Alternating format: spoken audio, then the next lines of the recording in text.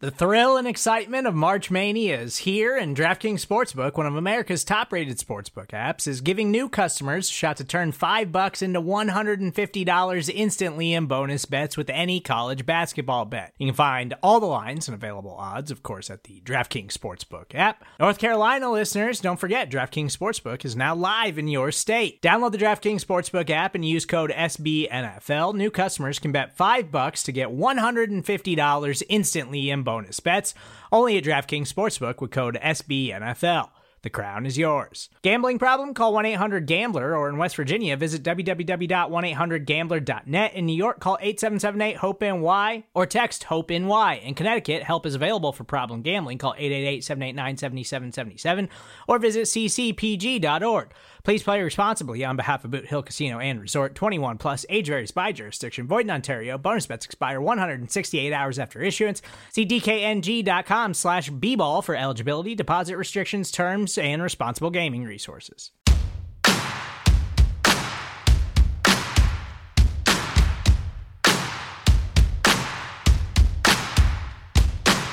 Welcome in. It's a Thursday, and you know what that means. It's time to get riled up on the Cowboys.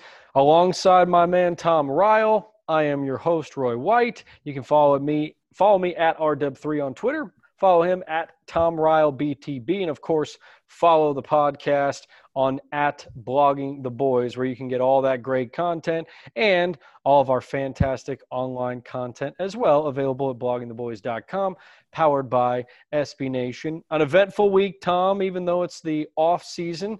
I got to do a little scouting on the Cowboys' first opponent of the year, as we are just 9 weeks away from kickoff against the Tampa Bay Buccaneers. And what do you know?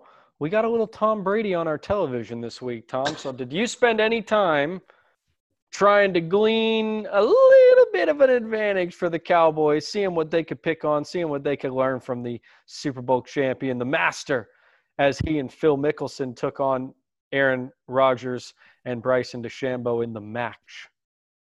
Yeah, let me see. Just to watch Tom Brady and Aaron Rodgers out there. No, thanks. I passed on that one. That's two opponents that the Cowboys are going to potentially be facing now. That's almost must-watch content for Cowboys fans. No, I totally kid. It's always funny to hear people talk about wanting to watch these items, hoping to glean something about either the future of Aaron Rodgers or what Tom Brady's mentality might be like.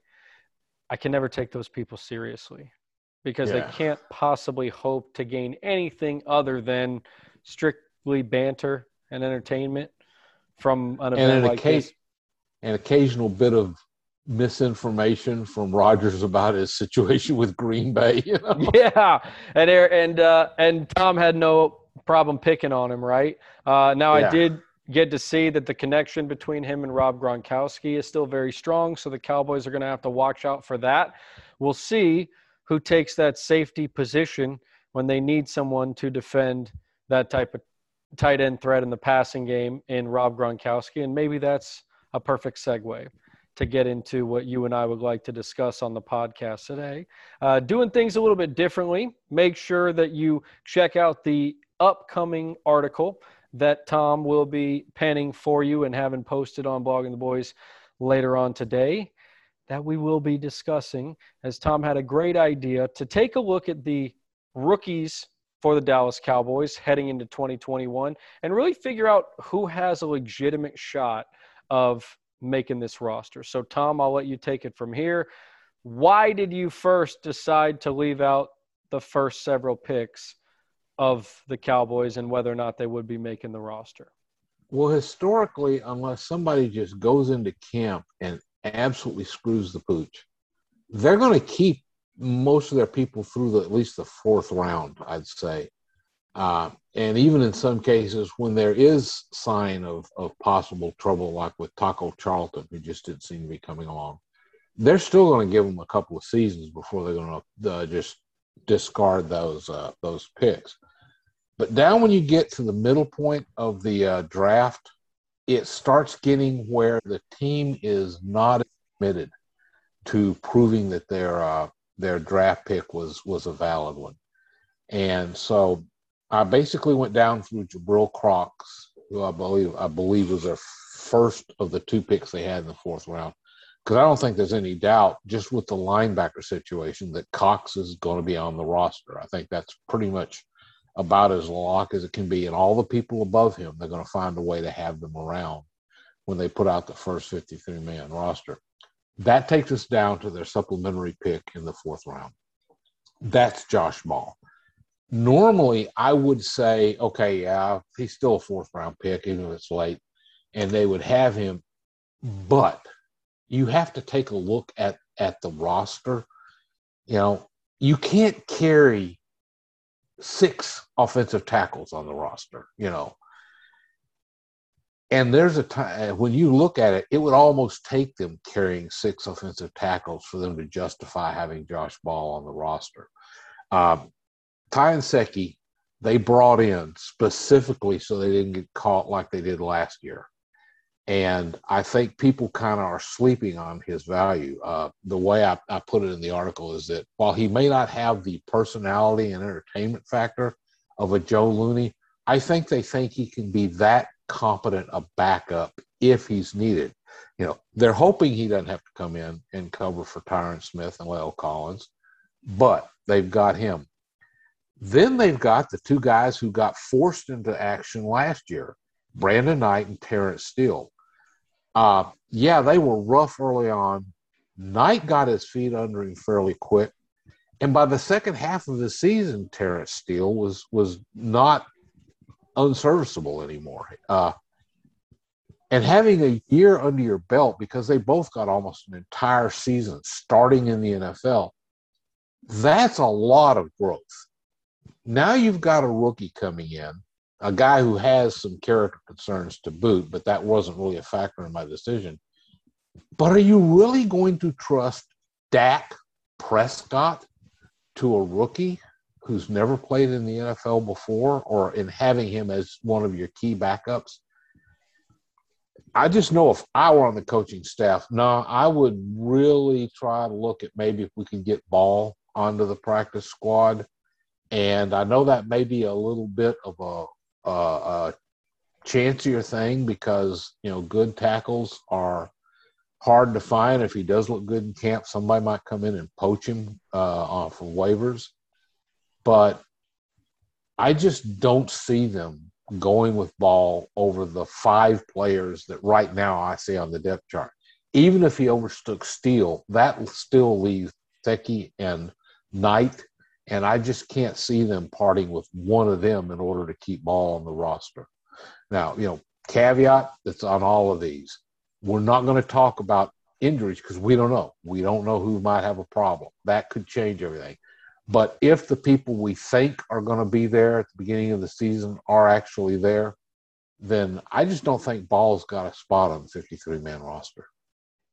And Tom, I agree with everything that you said there, including all the players that are between him and a roster spot at this time. With that being said, though, I still kind of go back to they have to have considered him a 4th rounder. They have to have considered his talent to be considerable. In fact, I would argue that they probably had to consider his talent to be higher than that 4th round grade. And the only reason he was brought to the 4th round or even available there in the 4th round is because of the character issues that you mentioned. Now, would it be easier to get him to the practice squad knowing that they've already taken the PR bullet for drafting him in the first place, whereas another team who might decide to try and pluck him off the practice squad to bring them into their rotation is likely going to have to suffer that same PR bullet when they make that decision.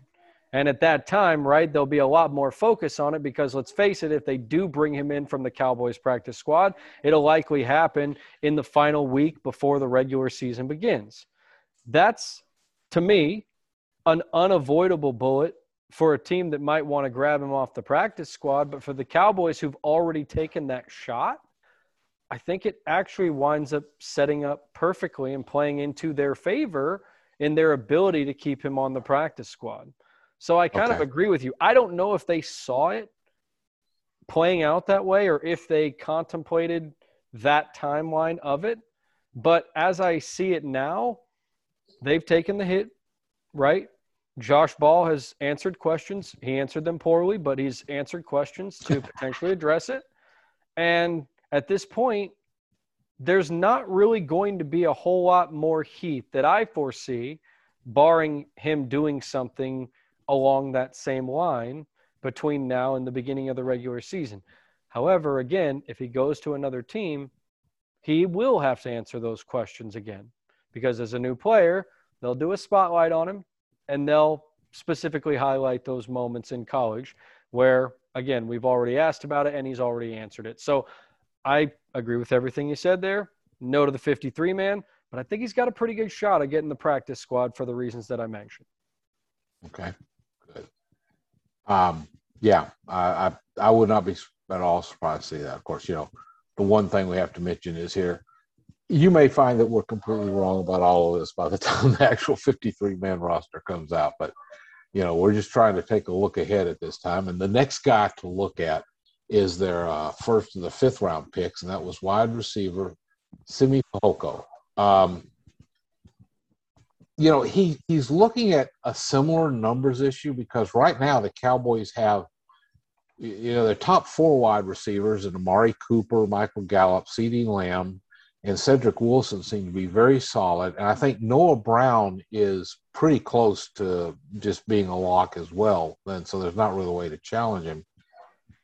I think that Fehoko is going to make a case, though, that they want to carry a sixth wide receiver. I think they're going to find a way to find that slot just because I don't think they're going to go deep at either running back or tight end or quarterback for that matter. So I think they're going to be able to find a way to carry an extra wide receiver. Wide receivers are so crucial in today's game. And Brian Broaddus was on talking about Fehoko specifically on Twitter, and he made a very interesting observation. Fehoko in college was really good at going up and coming down with contested balls. Wasn't great at getting separation, but if you had to throw it in with somebody all over him, he was able to wrestle the ball away and come down with a completion. To me, that says red zone specialist because the Cowboys really don't have somebody big and strong that can do that. They've got great route running receivers. They've got some guys that can really go out there and catch the ball, but none of them are bigger than 6'2". I think CeeDee plays that way, though, personally. I think CeeDee plays like a leaper, like he can moss an opponent. Yeah, right? But the problem is you don't want to just have one of those out there. It's better if you can put two guys out there so you can have them going to both sides of the end zone. And now you're splitting the defense, and they're trying to figure out, okay, who do we double, who do we blanket, and and then you draw enough people with those guys, then something can open up in the middle with a tight end or another receiver. So, yeah, I think that Fehoko is going to really just kind of force their hand in this. That may be overly optimistic, although they've got a couple of even bigger UDFAs that may be an insurance policy for that. There seem to be hints that they're looking for that possession receiver, a guy that can use what Dez used to do so well. He would just muscle people all over the place. And so that's what I think they're hoping is going to develop with him. And so I think he's going to get into the roster. And there's also a little fact that Broaddus was also mentioning, which what first got my attention. He said there were other teams that were, at least one other team that was very interested in Fehoko, and Dallas just pulled the trigger on him before they got a chance to. So that means to me he is a higher risk for being a practice squad retainee than Ball was. So my prediction with him is that they're going to find a way to get him on and carry the six wide receivers. And, and besides, there's always a chance that somebody might have to miss a few games to start the season. I hate to even talk about that. Let me knock on wood. Really, don't like to talk about how injuries can impact this, but wide receiver is one position that you can have problems with. And there's always already some concerns floating about Amari Cooper and I believe his ankle. Well, we have an ankle injury that apparently we had surgery on in the first quarter of 2021, and it's still in a position where we might not have him to begin the third quarter of 2021. And this was supposed to be a cleanup surgery on his ankle, not a major procedure. There's a lot of vagueness to it that I agree. Yeah. I don't trust the Cowboys one damn bit when it comes to giving us the truth about these injuries either. If we haven't learned our lesson by now, then you need to shake yourself, Cowboys fans, because this team has a history of underselling serious, significant, debilitating injuries that could linger on and on into the regular season. I don't want to play the I agree game with you on every front, but on this front, I do agree with you for the same reasons. Just as an extra insurance policy, if nothing else. Extra insurance policy, the agreed upon fact that he would be a riskier play to try to get through a practice squad because so many teams have space for wide receivers and need wide receivers.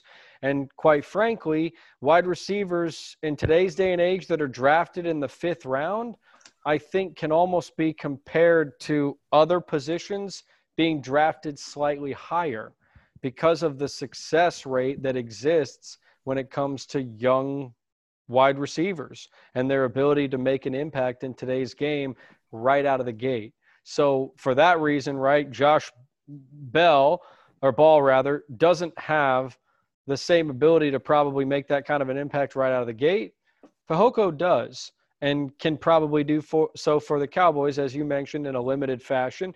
Will he be able to catch Cedric Wilson and Noah Brown in their ability to block downfield, right? Will he be able to do those extra things that keep guys like those two around? We'll see. But I agree with you right now. I would suggest he has an inside track to making the team for all the reasons that you mentioned, right? Not a lot of fat being carried at other positions on the offense either. Well, and talking about an extra thing, maybe he can be a punt returner for him as well. So, that's another way he might be able to be of value, but I don't, that's very much to be determined. But I just think they're going to find a way to keep him around. As I said, I really get nervous if you're only carrying 5 receivers to begin with. I just think that's getting a little thinner for today's NFL. When you need mealtime inspiration, it's worth shopping Kroger, where you'll find over 30,000 mouth-watering choices that excite your inner foodie. And no matter what tasty choice you make, you'll enjoy our everyday low prices, plus extra ways to save, like digital coupons worth over $600 each week. You can also save up to $1 off per gallon at the pump with fuel points. More savings and more inspiring flavors make shopping Kroger worth it every time. Kroger, fresh for everyone. Fuel restrictions apply. Mother's Day is around the corner. Find the perfect gift for the mom in your life with a stunning piece of jewelry from Blue Nile. From timeless pearls to dazzling gemstones, Blue Nile has something she'll adore. Need it fast? Most items can ship overnight. Plus, enjoy guaranteed free shipping and returns. Don't miss our special Mother's Day deals. Save big on the season's most beautiful trends. For a limited time, get up to 50% off by going to BlueNile.com. That's BlueNile.com. That brings us to the first pick in the 6th round. That's defensive tackle Quentin Bohanna. And he was really made me give a little whoop on because he's a real live nose tackle. And the Cowboys have gone forever without one of those. They've just basically been using a bunch of 3 techs to go in there. And we kind of saw what can happen with that because they were just getting pushed around and bulldozed out of the middle of the line. And the run defense was just atrocious in 2020. So I was real excited to see Bohanna come in. Also, we're hoping to see that Dan Quinn is going to use some more of a 3-4 look, especially on early downs. That seems to say that Bohanna's got a real role in this. Now, countering that, you got Brent Urban, who could really be a strong competitor for that same role because Urban, despite being a good bit lighter than Bohanna, who is somewhere between 330 and 360. Urban still has that ability to anchor against the run and hold his position and clog things up, and is a little more versatile. Bohanna would almost purely be a guy. You're going to bring in somebody that can push the pocket more than him on passing downs. So that's kind of a bit of a risk. And he's, might have to prove valuable to this overall as a player than, say, Carlos Watkins is. But, they don't have a whole lot of sure things on the defensive line as it is. So, this one is a little bit uncertain for me. I think Bohanna is going to hang on to a slot. I think the run defense was just so bad they want to have that big body to throw in there if they start getting bullied. And as I said, he may technically become a starter, but just because he's going to be out there on the first play for the defense every game. And, I think especially if it gets to a situation where they know the other team's going to be throwing a lot, he may not see much action after that. So he may see only 25% of the snaps in a game and yet still have been out there with the first snap of the game and show as a starter. So I think they're going to find a way to keep him just because they want to make sure. Just the fact, 6th round, that means he wasn't real highly valued out there. I got to say, Tom, I'm almost angry with you right now because this is not the way that you treat a pet cat. When you take a pet cat in, like you did with Quentin Bohanna, you caress him. You shelter him. You keep him safe. You protect him, okay, against all comers. Defend him against any naysayers. And you certainly guarantee him a spot on the 53-man roster. So I'm a little upset that you would so typically, Tom, do of taking a level-headed approach to an honest question, and I don't appreciate you doing that. I need you to treat this man like the pet cat you declared him to be and guarantee that not only he's going to be on the 53-man roster, but he may be the star showcase of the preseason, right? The player that we learn the most from in those few games. Now, I say all that to say I actually think maybe I do feel stronger about his ability to make this roster than you do, though, based on that. And that's for the reasons that you did mention. They've never had a big man in the middle before. You don't have to spend a high draft pick on a big man for him to work out and be a valuable part of your rotation. A little bit like the wide receiver I mentioned a bit ago. Wide receiver drafted in the 5th round can sometimes be looked at as like a 4th or 3rd round guy. I think the same thing goes for big men. They're so lowly regarded and so specialized in their need around the NFL. Some teams don't even employ them, as the Cowboys haven't for almost a decade, that when they do come around, there's a little bit of a soft spot for them. And, I don't know if Brent Urban is competing with his position so much as a guy like Tristan Hill or even his other draft mate and Odigizua. God, I can't say that name, and I've got to get better about that. We're 9 weeks away. I still got time. Yeah. But even still, I think he's actually got a really nice shot of making this roster for the reason that you're going to look out on the field during practice when you are out there in Oxnard. Tell the folks again from the end of July to the beginning of August. You're going to be able to see a difference in his body type relative to everybody else on the field. And that alone, I think, will allow him to stand out a bit. And as long as he doesn't screw the pooch, to borrow your phrase from earlier in the pod, I think he actually does have a pretty good shot of making this roster. Yeah. Well, I'm glad you feel so confident. It makes me feel better for him. Yeah. I just don't make me steal your pet cat. Okay. If you don't protect him, if you don't value what he brings to the table, if you don't value his cuteness, I will come over there and I'll steal that pet cat. Okay. I'll make him my own. All right. I'll turn him against you, Tom. All righty. I will that. Lord knows you don't want a cat to turn against you. That's the truth. Okay. Nothing worse than mad pussy.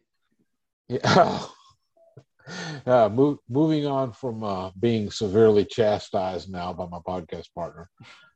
Their second pick in the 6th round was Israel Mukuamu, who is kind of an interesting case to me because, first off, he was still listed for back the official team roster at DallasCowboys.com. But they've made plain that they see him as a safety. That's what they want him to be, preferably a free safety, which means they're not looking at him to start because that seems to be DeMonte KZ's role is to be the starting free safety to pair with Donovan Wilson.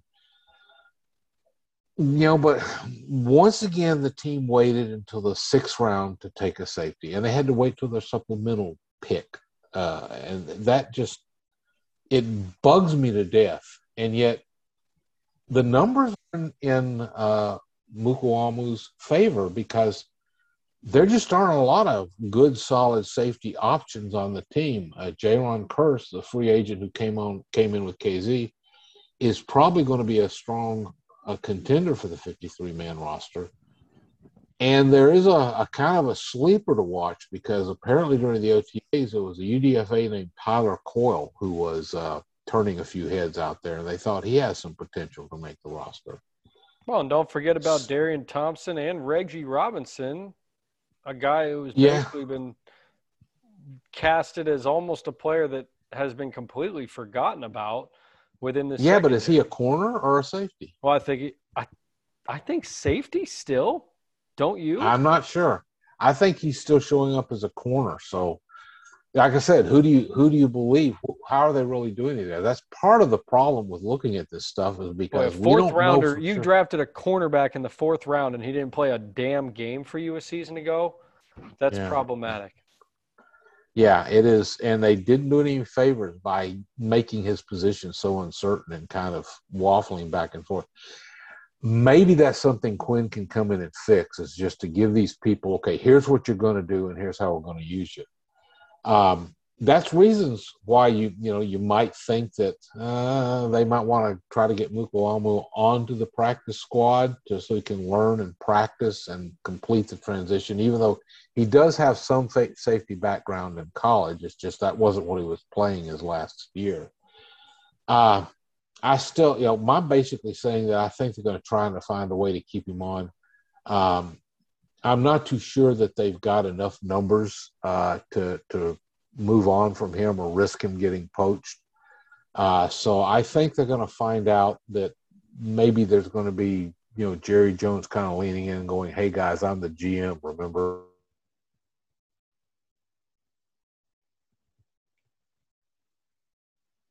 Well, no doubt Jerry's going to have that kind of sway, and Jerry will have the last say on that. If I suppose if it comes down to it, then he may decide that he likes him around, but I don't think it's going to get to that point. I think they'll all see kind of what they did with Robinson, that maybe he needed a red shirt year to learn the new position. And I think they'll probably take their chances with trying to push him to the 53-man, to the practice squad. That is not one that I see having a great chance, despite the story, despite kind of what they've said and his ability or opportunity, I suppose. As you mentioned, there's already another name that we had never heard of prior to OTAs that was already making a name for himself, and it wasn't Mukuamu, right? It was Tyler Coyle. So we will see whether or not he can make a name for himself enough to stick around. But I think best case scenario for him, well, not best case because best case scenario is making the roster, but I think most likely case for him is winding up on the practice squad. Well, we've got it as agreement. I actually like that. give us something to look back on maybe in the future and figure out who was right on this. Okay. That brings us down to the last guy, 7th round pick, Matt Farniok. I'm like, that's another one. I'm going to have to hear some people that know how to pronounce it say it a few more times so I can be comfortable with when I say it. But I see him as a kind of actually an opposite situation from Josh Ball, because there's just not a lot of depth in the interior of the offensive line. Really, the only reliable backup I think they already have on the team for guard and center is Connor McGovern. Now, I think he's good. I think people underrate him, but you want more depth, I think. I think they're going to leave at least two backups in the interior of the line.